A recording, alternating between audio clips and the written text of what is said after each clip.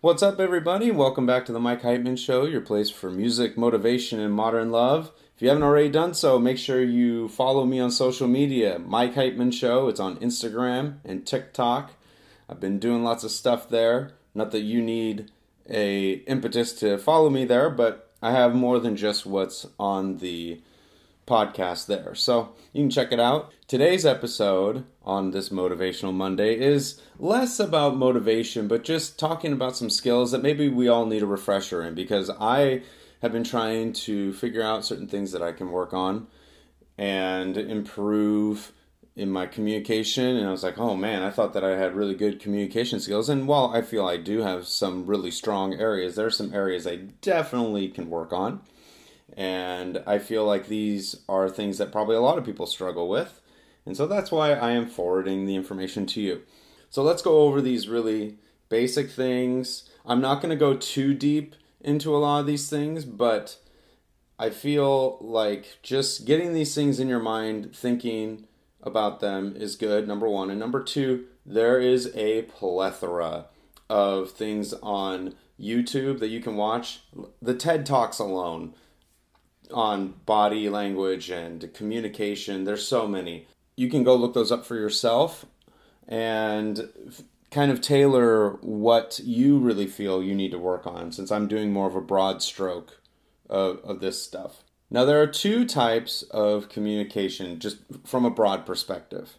That is verbal and nonverbal. Let's first start with verbal communication. This is kind of a no-brainer, but ironically, most of our communication is not through verbal. We might think it is, but studies show that about only 7% is our actual words. 38% is the tone of voice, and then the rest is nonverbal. So that doesn't mean that we need to not care as much about verbal, but it's just something to keep in mind as you work on your verbal communication. There's 4 basic types of verbal communication, right? There's intrapersonal, so that's the thoughts inside your head. Interpersonal, so one-on-one. Group communication, self-explanatory. And public speaking. Let's first take intrapersonal, so the thoughts inside our own heads.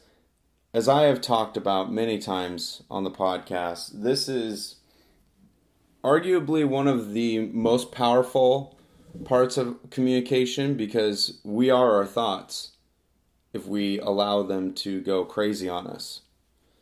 We have control over what we choose to ruminate on. And so it's really important that you communicate with yourself in a positive, affirming way. It's super easy to be down on yourself or to be lazy about this, because what does our brain want? It wants homeostasis. It wants the path of least resistance. And especially if you have trauma in your life, or you're influenced really easily by the stuff in our society, which a lot of it is negative, telling you that you're not good enough, or this person's so pretty or successful or whatever, and you feel like there's no way that you can get there, even though there's probably some lies behind that, Photoshop more than likely also. So you have to make sure that your self-talk is really well regulated, and I have found this to be extremely true in 2022 as I have worked through the breakup, as I've tried to retool how I think about myself. Do I have days that I am like, you piece of shit, what did you do? Of course, I'm not perfect. I also still make mistakes. I know that that's shocking to you, but I do. I mean, I'm going to freely admit it. I make mistakes. I ain't Jesus. So, but now when I make those mistakes, it's not as negative as it used to be. And even certain things like, you can sit here and have a thought keep coming at you, right? And you can say, I'm going to regulate this, I'm going to regulate this, I'm going to push it away, I'm going to divert my attention. And sometimes that works. But if this thought keeps coming at you, let me just give you a piece of advice that I found to be very true. Sometimes those things that keep happening, you just need to have the conversation with yourself, parse it out, and then it goes away. Or at least it doesn't come back as readily. And you can't judge yourself for that. I had plenty of things like that when I was thinking about my ex as I was getting over that. And I was just like, look, just have the conversation and then move on. Because your brain is like, no, you need to think about it. You need to think about it. Are you thinking about it? You should probably think about it. No, do it. Okay, interpersonal, one-on-one, or maybe like two people. This is where more of your verbal skills come into play, obviously, because you're getting feedback from the things that you're saying. And that's not a critique, it's just it's a two-way or, whatever conversation. As you work on your verbal communication, you need to make sure that you need to be very particular with your words if you want to have effective verbal communication. A lot of times it's really easy to go down the verbal vomit route. Sometimes that works when you're trying to figure out something and you can, through thinking out loud, you figure it out with a friend. But you just got to be careful because we can very easily get ourselves into trouble if we don't monitor that. Group setting is basically the interpersonal, but with more people. Same rules apply. More feedback, you need to be more patient, let people talk. And then public speaking is this weird thing where it's kind of like a one-on-one conversation because you're not necessarily getting feedback. I mean, you may get applause or boos, but most public speaking, it's like you just stand and deliver and people just take it, I guess is the best way to put it. They may disagree with you or they may love what you're saying, but they may not necessarily react. So you just got to stand and be confident in what you're saying and hopefully believe what you're saying. So what are some critical parts of verbal communication? There's 4 basic parts of verbal communication. There's your tone, inflection, speed, and volume. So let's first take tone. That seems pretty obvious. If you're mad, and even if you're saying, I love you, but you're like, oh, I love you. That you're sending 2 messages there. Likewise, if you were to inflect it 2 different ways, it's a different message. If you say, I love you versus I love you, right? That at the end is a question. Likewise, if you just say, I love you, very monotone, very one pitch, those are 3 very different interpretations of how a person could receive that. Likewise, if you're like, I love you, which sometimes that's all the time you have, but they're like, do you love me? I love you.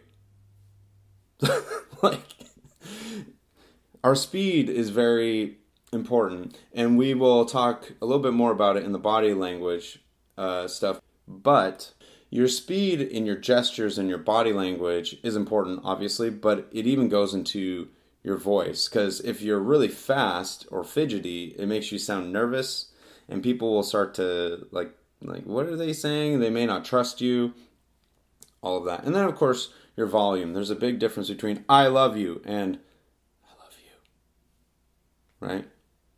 Some of that volume is proximity to the person that's listening, but if you're in a normal distance from somebody, that makes a big difference in how they receive it. So let's talk about some ways that we can better our verbal communication. And this first tip I learned from one of my favorite teachers ever in college. And I didn't notice this until he mentioned it to me probably 2 years after I first met him. He mentioned this to me because I had a tendency at the time to just, somebody would talk to me and then I would just, boom, go for it. And sometimes I made comments that I would have to later retract because I'm verbal vomiting, right? And he would say, have you ever considered breathing before you talk? And I said, no. He's like, you need to start doing that. Because you have a lot of great ideas. You are good at communicating. But breathing before you speak will help you be more confident. Now, great advice. Do I always do that? Still to this day? Anyway, why is breathing before you speak really helpful?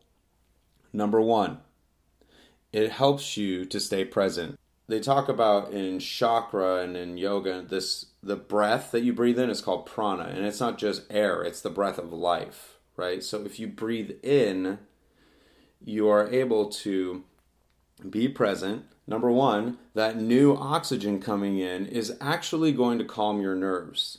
So if you're in a really tense conversation, you probably really need that.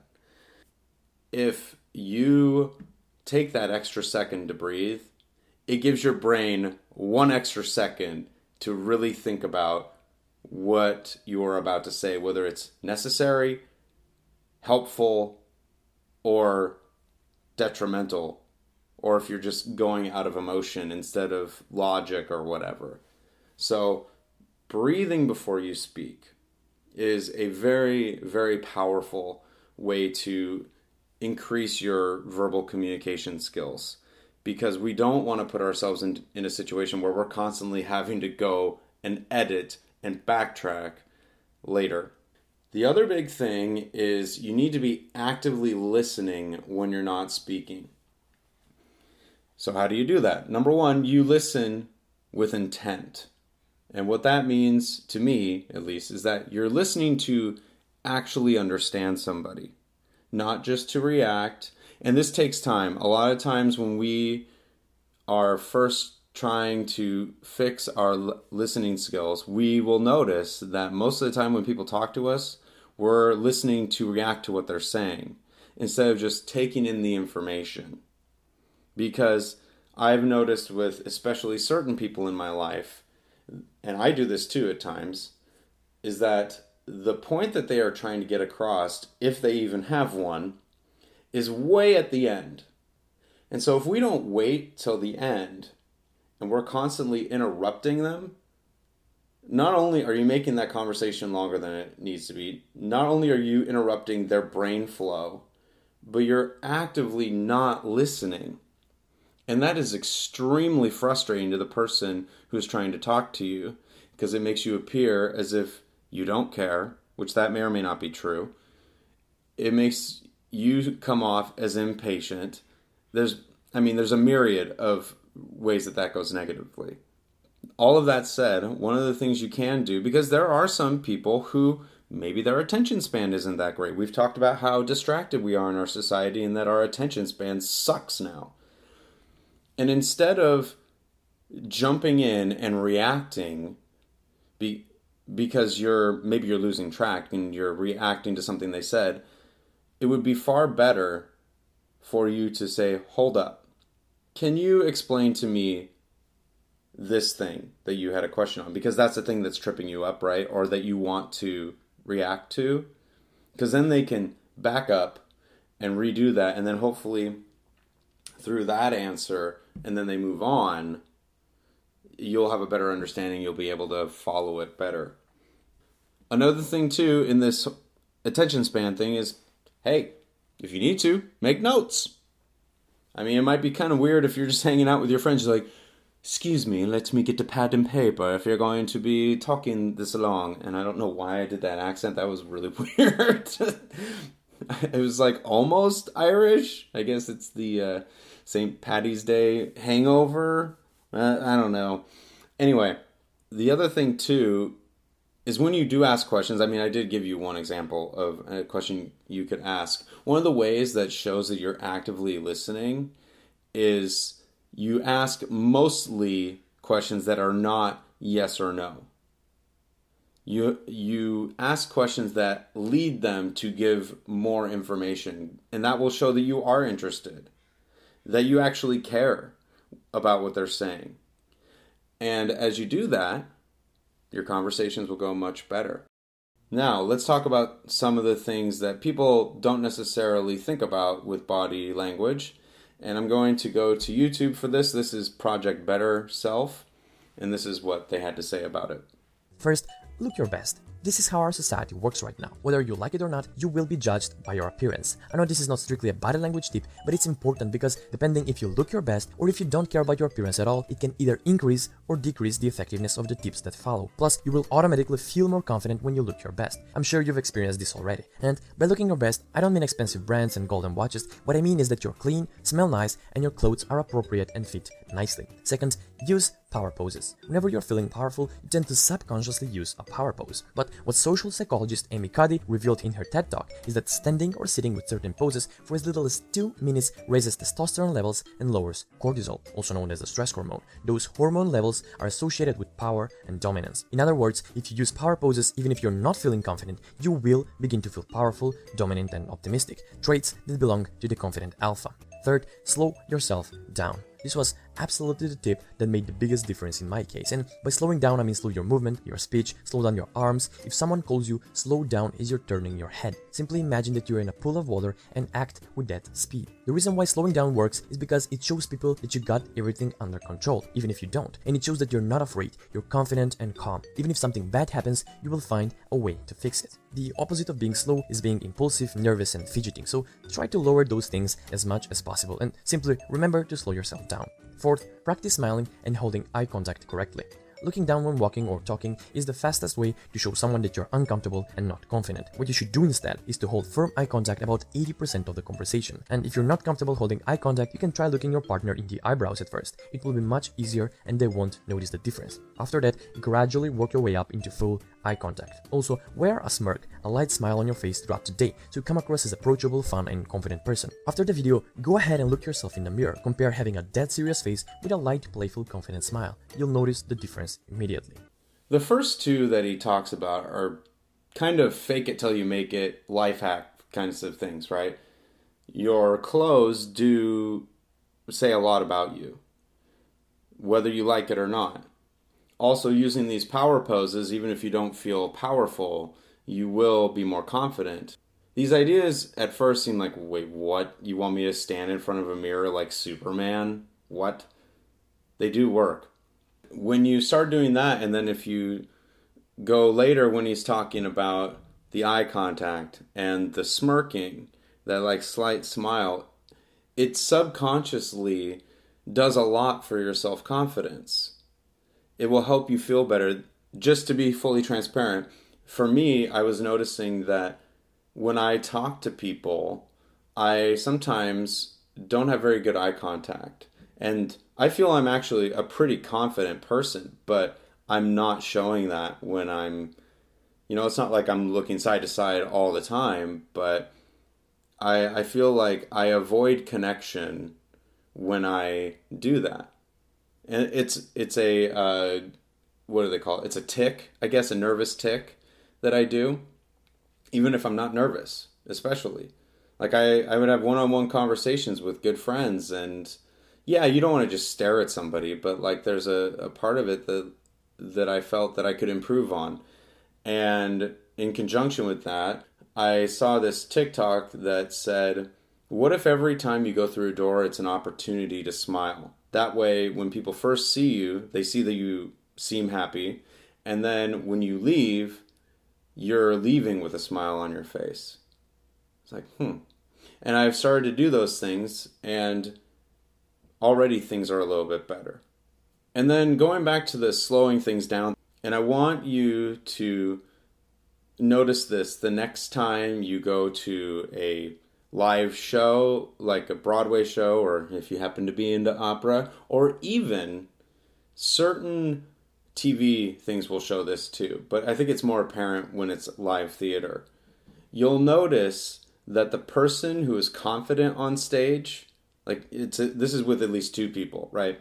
The people who are confident are this like strong, centered, slower moving person. Whereas if it's a confrontation, for example, the person who's freaking out is running all over the place and like fidgety and all that. That's how you exude that. They're completely related. And so as you slow down your communication, you breathe, which will help you slow down, right? And then you're slowing down your movements and all these things align, you will come off super confident. After talking about those things, he then goes into posture things. And some of these things we don't necessarily think about, but we do naturally. I noticed when he talked about the ones that you do that give off anxiety or whatever, I just think I'm comfortable, but that's not what I'm giving off. And so it's important to be aware of what simple things like your feet are doing, because they can say a lot about what you're thinking and how you feel. So here are some tips on that. Let's go over your stance and posture. Start with your feet shoulder width apart and your toes pointing outwards. This is considered open body language. If your legs are crossed or you have one leg behind the other, this type of body language is called closed body language, and it's associated with fear, anxiety, defense, and lack of confidence, traits that are not so attractive. On the other hand, open body language is associated with confidence and power, so feet shoulder width apart and toes pointing outwards. Bonus tip for your feet and legs is to take big steps, or at least don't take small steps. Shuffling or creeping make you look nervous, so take firm strides. Arms. Don't cross them. When we are nervous, we tend to put our hands in our pockets behind our backs or cross them to cover our chest, and that can be seen as shy, introverted, and passive, so don't cross them, don't hide them. Keep them relaxed by your side, on your waist, or use them to emphasize certain points in your conversation. Now, I want you to pay close attention to the next two groups because they will literally change how people see you. It's your shoulders and chest. I want you to notice your posture right now. Most of you watching this video will have your shoulders slouched forward and your chest inwards. And because we spend a lot of time in this position because of computers and phones, without thinking, we carry it throughout the day. What you should do is first bring your shoulders back and then down. This will fix your posture, open up your chest, and straighten your neck. Speaking about the neck, it should be in line with your body and your head should be facing forward. You should bring your chin just a little bit upwards, but don't overdo it, as you may come across as arrogant. Also, avoid tilting your head down, as it signals uncertainty and lack of confidence. Confident body language is opening yourself up, doing slow and controlled motions, speaking with calm and confident voice, having a straight posture with your shoulders back and your chest up, not being afraid to take up space, and looking and feeling comfortable. A rule of thumb is, if you feel comfortable, you look comfortable. If you look and feel confident long enough on the outside, I guarantee you will start to feel it on the inside. He talked about also in that same segment about taking up space. And yes, you can create that by putting your shoulders back and being upright and confident. But I think the bigger hurdle for people is just allowing themselves to do it. Because we're trained often as we grow up to not take up too much space. Don't stick out. Don't be the crazy person. Don't be... And these are all well-intentioned. But you know what? It's okay to take up space. As long as you're doing it in a giving manner and in an inviting manner versus I'm the bomb, man. I'm so awesome, which is an arrogant and egotistical way of doing it. You're going to have more people be drawn to you. You're going to have people like you a lot more versus, yeah, that guy's a confident asshole. If this is something that you struggle with, give yourself permission to take up that space because one, it's going to be better for you. And two, nobody wants to be around somebody who's constantly, at least appearing to be anxiety ridden. Because then they have to walk on eggshells and it's more work for everybody else. Okay? All of us have value. All of us have something to give to this world. And so once you find it and you exude that, you'll have a much better time in your communication. The last thing I'm going to talk about is eye contact. I mentioned that I was working on that, and so that's why I wanted to really go into this. The reason why eye contact is so important is because you are making a connection with somebody on a deeper level. So I'm going to tell you a story about a time that I truly creeped out some of my friends during graduate school. And don't worry, this wasn't on purpose, but I was doing this opera aria from a show called The Rape of Lucretia. And in this scene, my character, he's about to rape Lucretia. And basically, he comes into the room, he sees her as she's sleeping, and he's describing her. It's very creepy music, and the words are very descriptive. And in music school, you're taught not to look directly into the audience if you can even see them, because most of the time it's dark, right? But if you can see them, don't look directly at them, and instead try to look like between two people. Like if you're looking at a row of people, just look in between them, and it will appear as if you are actually singing to them when you really aren't. It's not as awkward. So I'm singing this thing, and the lights happened to be dimmed in the room, but I could still see them, and they were basically at eye level. I was in my head, thinking about what I'm singing and what I'm doing and the actions that I had memorized for the scene. But there were some moments where I did look at a couple of them. Not on purpose, but it's just, you're panning the room or whatever, and maybe I lingered a little too long as I'm singing this very creepy aria. After the class was done, they came up to me. Now, I need to also back up. These friends of mine, they were like 18 and 19. Because I was a grad student, they were undergrads, and I was like mentoring them and stuff. I'm in my 30s.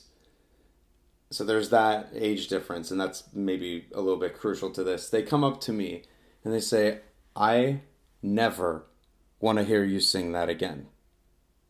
Because it was so creepy and so believable, and I literally was shaking when you looked at me. So I guess, one, kudos to me for really giving it the good interpretation, but also because of that connection, they thought that I was him. And if I actually was him and they subconsciously were her, that would be extremely frightening and extremely creepy. Even though I was literally like 30 or 40 feet from them, nobody was doing anything to each other. But it's that connection that was created through the eye contact. Eye contact is so powerful in that way. If you really want to get your point across, you look them straight in the eye, as frightening as that may actually be for you. And then they will get your words and understand where you're coming from a lot easier versus diverting and, looking all over the place. Here are some tips for making better eye contact. Well, number one, you need to do it from the get-go, if at all possible. Sometimes maybe you got to settle into a conversation if it's a fairly long one, and then, you get into it, but it's better to always do it from the get-go.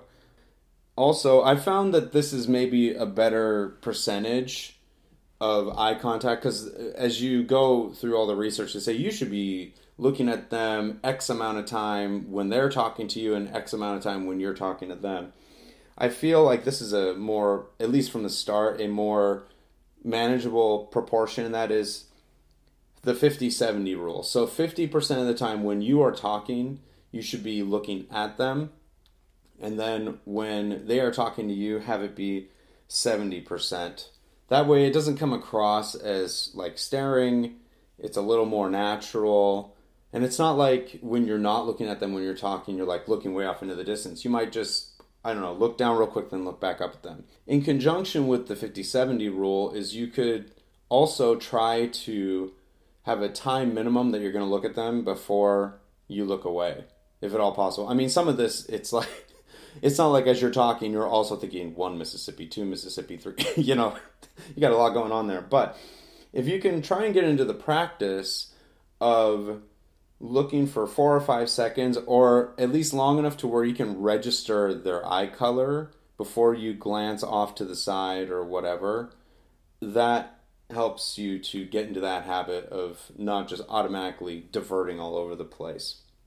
And when you do look away, just make sure that you're not doing it really quickly, because then it looks like you're fidgety and nervous, and again, people don't trust you that way, or at least there's something up there. Another thing you can do is use a gesture as your looking away point. Either you look when you make the gesture in the direction, like if you're standing there and you're talking to them and you say, and they were over there, and you put your arm out in front of you, you could look at your hand that you said they were over there, like say to the right hand side of wherever you're at.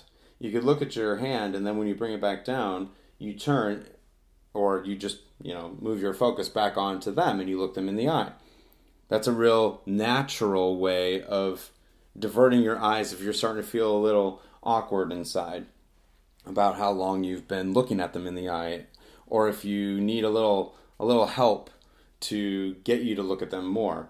And then the last thing I want to talk about is the triangle technique. And this is something that I learned when I was trying to better myself during, my getting back out there phase after my divorce.